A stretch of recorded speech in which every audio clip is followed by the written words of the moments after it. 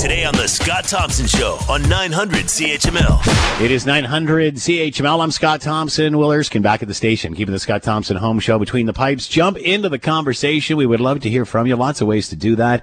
Send us a note via the website, Scott Thompson at 900CHML.com. I guess we kind of knew this was going to happen after you spend a year with the world on hold, and then followed by lots of stimulus. But Stats Canada says the annual pace of inflation has gone up, rose to 3.7% in July, the biggest increase since May of 2011.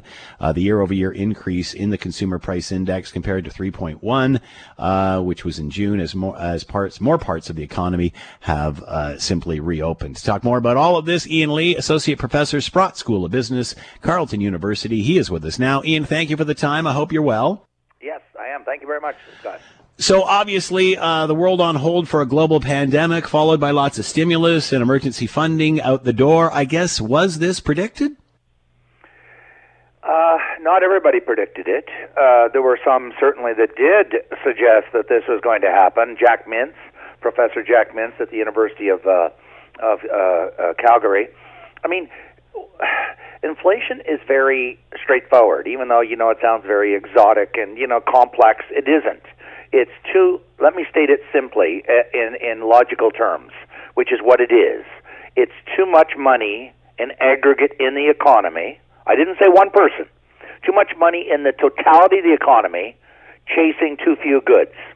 Or if you want to put it another way, there's more money trying to buy goods than there are goods being supplied. And so this is classic supply and demand. When there's a shortage of goods and you want something, what do? You offer more money to get it because you want it. That's what people do when they want something. And if there's a shortage of it, it could be a shortage of apartments. So then people offer key money under the table, which is a full way of driving up the price. If there's a shortage of cars or computers or food or gasoline, people offer more money to get it because they need it. Or lumber. So, I'm sorry? Or lumber. Or lumber. That's an excellent example. And so there was an interruption to the supply across the economy, as we know, because of the pandemic. And then, for reasons we all understand, the government started to pump enormous amounts of income support into the economy in the hundreds of billions. And so people were sitting at home. They couldn't spend it, by and large. I mean, yes, you bought your groceries, of course, and you probably bought your beer or your wine, but you couldn't spend in a normal economy. And so we had all this extra money, and we had a shortage of goods because factories were closing, because some people got COVID in a factory, and the supply chains broke down. So this is an unintended consequence of the response to COVID. Now, that's not the only reason, but I think that's a contributory reason. And one more quick point, Scott. So your listeners can say, oh, well, so what? So it goes up to 2.5, 3, 3.5, 4. What's the big deal? Don't get your knickers in a knot. Well, let me connect the dots. If inflation remains elevated, and elevated means more than 2.5%, I believe. So if it remains at 3.5, going forward indefinitely, the Bank of Canada will raise interest rates once they realize and believe it's embedded. Right now they're saying, it's temporary, it's going to come back down to, and so they're waiting and watching. And they're saying, no, we're not going to raise rates right now because we think it's coming back down. And you can say that in the short run because it might come back down. But if a year from now, and so I'm even putting myself out on a limb, I'm saying in 2022, if inflation's not back down, I believe rates are going to go up. And by the way, for those who say that's just one person, one professor, what does he know, blah, blah, blah, the Parliamentary Budget Office, in its latest report to the parliamentarians and to the public and the media, are predicting 2 interest rate increases in 2022 because of rising inflation rates. Obviously, the headlines say that this is the biggest jump in over a decade. Are we keeping that in context, considering we've just gone through the first pandemic in what has been a century? And to add to that, we've been talking for 20 years about how historically low these interest rates are. It's not going to last forever. And then all of a sudden, well, maybe it is. This is the new normal. Is this the blast of reality? Will this global pandemic change the trajectory we're on? There's two schools of thought right now of very learned, knowledgeable people, economists in academic institutions, but not just economists in academic institutions, central bankers, retired central bankers, like people that are really, really, really knowledgeable and experienced.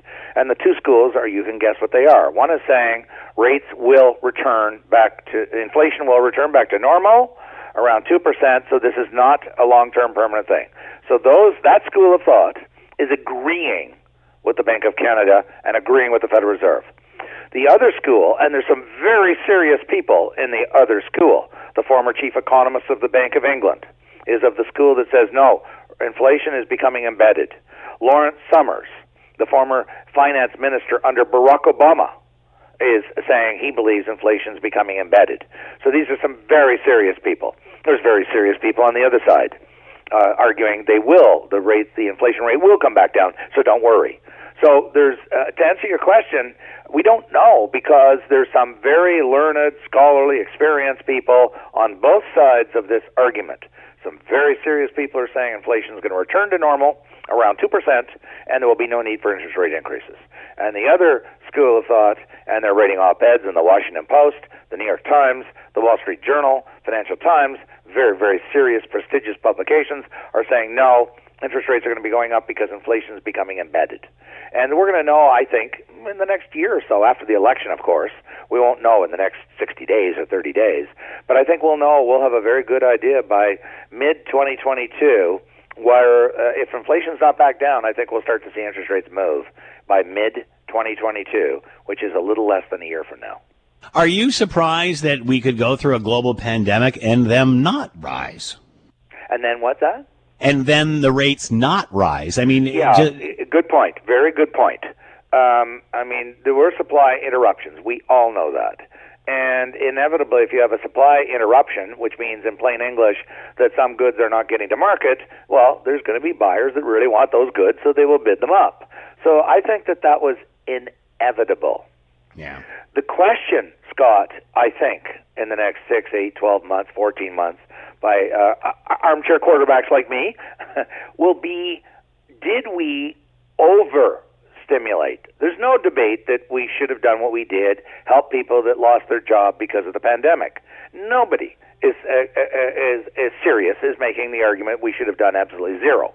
Nobody's making that argument. The question is, did we stimulate for too long a period of time? Did we put too much money in the economy so that there was too much money chasing that shortage of goods? And that is going to be debated, and there will be PhD theses written on this, I predict, in economics departments for years to come. Did the government overstimulate? I am of the school of the believes that the government has stimulated too much for too long. They should have done it in the short run as they did, but where they went too far was in, as I've put it, de facto amending the unemployment insurance system, which has guided our country for, my goodness, since the Second World War, 80-odd years, which most Canadians support. That, if you lose your job, you get a percentage of your income, like 65 or 70%, and you must be looking for a job, and you can't turn one down if it's in your area of expertise where you live. And when we brought out all the income support programs, we threw that out the window. Said, we're going to give you $2,000 a month no matter what you are making. Doesn't matter. And by the way, you don't have to be looking for a job. You can, in fact, turn down jobs. And those two things, those three features, I think, first off, it sabotaged the unemployment insurance system. But more importantly, what it did, I think, is it ensured that a lot more money got injected into the system, so we even had more money slooshing around. And it showed up, for those who think I'm being harsh, it showed up in the fact that we've got some $200 billion sitting in bank accounts in Canada. If there was really a desperate state of affairs when you're starving to death, you don't put your money in a bank account. You go and buy groceries with it. So the fact that we put collectively, we Canadians, put $200 billion into our bank account showed that we didn't need all that stimulus. Because if we did, we wouldn't have banked it. We would have spent it. You're listening to the Scott Thompson Show podcast on 900 CHML. We're talking about a Stats Canada saying the pace of inflation has risen to 3.7%. Often when we get these numbers, they say it's only certain segments of industry. If you take out this or that, then it's back to normal. Is that the case here, or is this across the board? For example, fuel prices quite high right now. Yeah. Stats Canada, fortunately, listened, and I'm a very strong advocate, a supporter of StatsCan. I don't consult with them, but I support them. I use their data all the time. And they were criticized for many, many, many years that they were underweighting, to use the jargon, not counting properly, to use plain English, some of the biggies, energy and housing. And their argument was, well, they're so variable that we shouldn't include them from a sort of a statistical point of view. And a lot of people said, well, what are you talking about? I still got to pay for it. Just because it may be a statistical aberration doesn't mean I get a pass on my mortgage payment every month.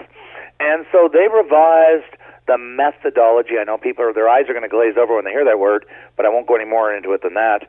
They revised the formula. They just used that word, the recipe, the formula, to measure inflation.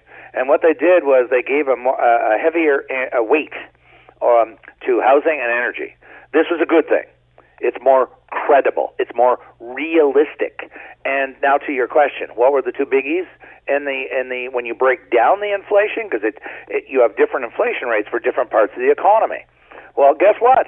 Well, we all know energy and housing went up a lot, and that's what's pulling up the inflation rate. So let's turn the question around when we say, where's inflation going? Do people believe that housing is going to go back down fairly dramatically?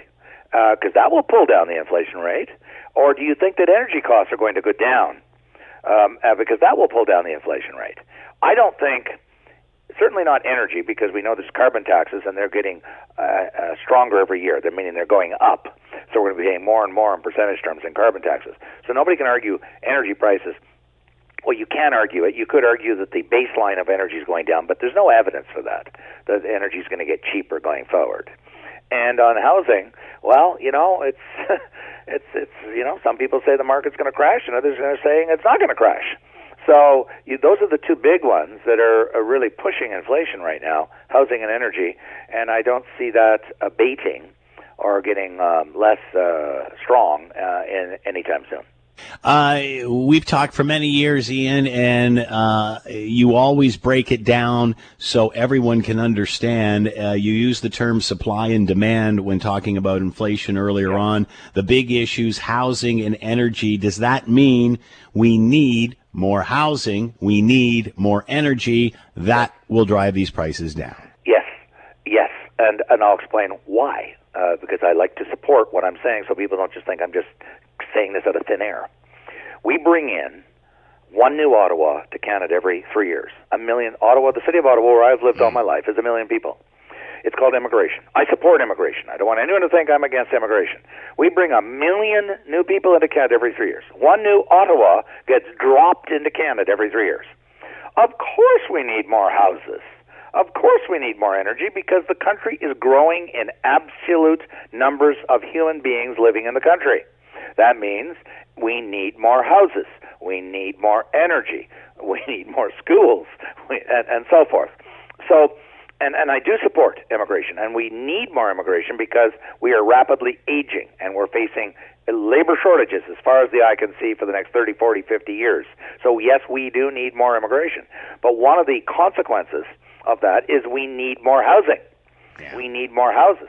And that's why I've been so critical of municipalities, the City of Ottawa, the councillors, and the City of Toronto, who have done their utmost to slow down the construction of new houses because they call it urban sprawl. But urban sprawl is just a pejorative negative term for growth of the population. Yeah. So they're in denial, I argue, of the fact that we are growing because of our positive policy on immigration. And they don't want to accept that when you grow your country through immigration, you need to build more houses. and need more energy. And that's my criticism of them. They're in denial. I'm sure these people support immigration, but they're in denial of the consequences. When you have the country growing in the population, in the total population, you need to build more houses, and you need more energy because every human being uses energy. Heat their homes, energy used to produce the food in the food supply chain, etc. Obviously, this has been the chatter for an awfully long time. The word urban sprawl. I remember Dalton McGuinty saying, "We're not interested in building any more roads. We're not interested in building any more of this type of infrastructure." Right. Has COVID-19 changed that attitude on urban sprawl? Go ahead, Scott. You've asked an excellent question. I've been debating this with a lot of people.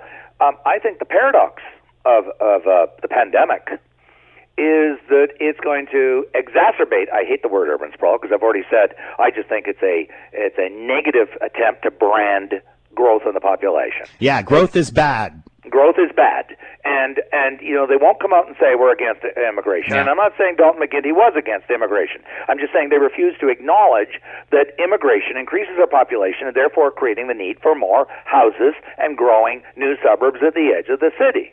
And what the pandemic has done, and I'm certainly seeing it in my area, but it's going on across Canada, is people are trying to get, let me be really blunt, trying to get the hell out of the downtown. Yeah. Where there's lots and lots of people close together. That's a recipe for getting COVID. And so people are trying to get out to the burbs and even beyond the burbs. So you've seen prices skyrocket in eastern Ontario, an hour outside of Ottawa, in these small towns and villages. And it's going on outside of Toronto. It's going outside of every big city. And what the irony is that this is going to make us more car dependent, not more mass transit, because you can't run the mass transit out to every small town and village in rural, remote Canada. You need your car to get out to towns that are an hour or 2 hours outside of Toronto. And of course, it's going to need more roads, and people are building more houses out there because they want to get out of high density in the downtown, which is what the urban planners have been advocating for the past many years, is we need more intensification, more urbanization in the downtown. But COVID has caused people to want to go in the exact opposite direction. It'll be fascinating to see what this redesign of communities look like and how everyone balances this. Because again, there's a huge movement to prevent this sort of growth, yet there's a huge demand for it. Yes. Somewhere the solution is in the middle, but nobody in government seems to want to have that discussion. Exactly. I mean, the urban planners, and I'm just using that word sort of as a catch-all phrase for those people who try and, run municipalities, but also federal governments and provincial government planners, that they want to go a certain way, in a certain direction. And it's intensification, more density, more compact cities, et cetera, et cetera. The reality is that large numbers, millions and millions and millions of Canadians don't want to have anything to do with it. They want to have their space out in the suburbs, in the sunshine. They want a big backyard. They want a single-family house. They don't want to be on the 50th floor of an apartment, a high-rise building in downtown Toronto, raising a 2-year-old and a 5-year-old. So there's a huge contradiction between what the urban planners want in government, call it the government planners, and ordinary people, ordinary Canadians. They don't want and are not buying the vision of the central planners, of the urban planners. And now the urban planners have the power because they control the levers of government, the machinery of government. But individual Canadians have the power of the purse, meaning I can choose to spend my money where I want and buy whatever house I want, if I can afford it. And if I want to move out 2 hours outside of downtown Toronto, that's my choice, and you cannot stop me. So there's a real interesting crash coming, a train wreck almost coming between what the planners want and what ordinary Canadians want. It's going to be fascinating to see what the new smart community looks like, because it's not what the smart community looked like 10 years ago.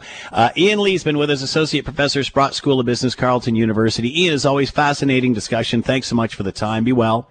My pleasure, Scott. Thank you. The Scott Thompson Show, weekdays from noon to 3 on 900 CHML.